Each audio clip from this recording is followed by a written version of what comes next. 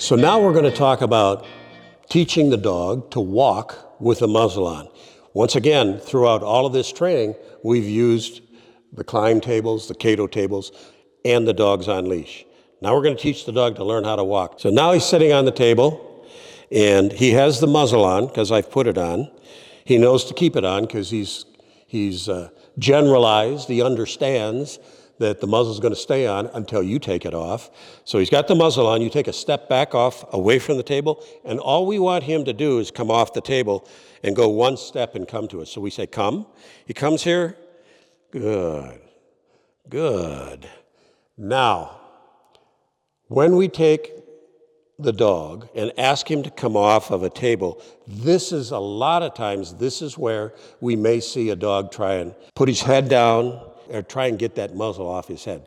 That's where that happens, and all we do at that point is we just say no, and what we'll do is we'll put our hand underneath his jaw to stop him from dropping his head to the floor. We teach him, no, walk with me, come back, good, there. We've got him on leash, he can't go anywhere. We're not correcting him, we're encouraging him, and we're helping him from stopping putting his head to the ground. If we have to, we'll push up on his chest a little bit too.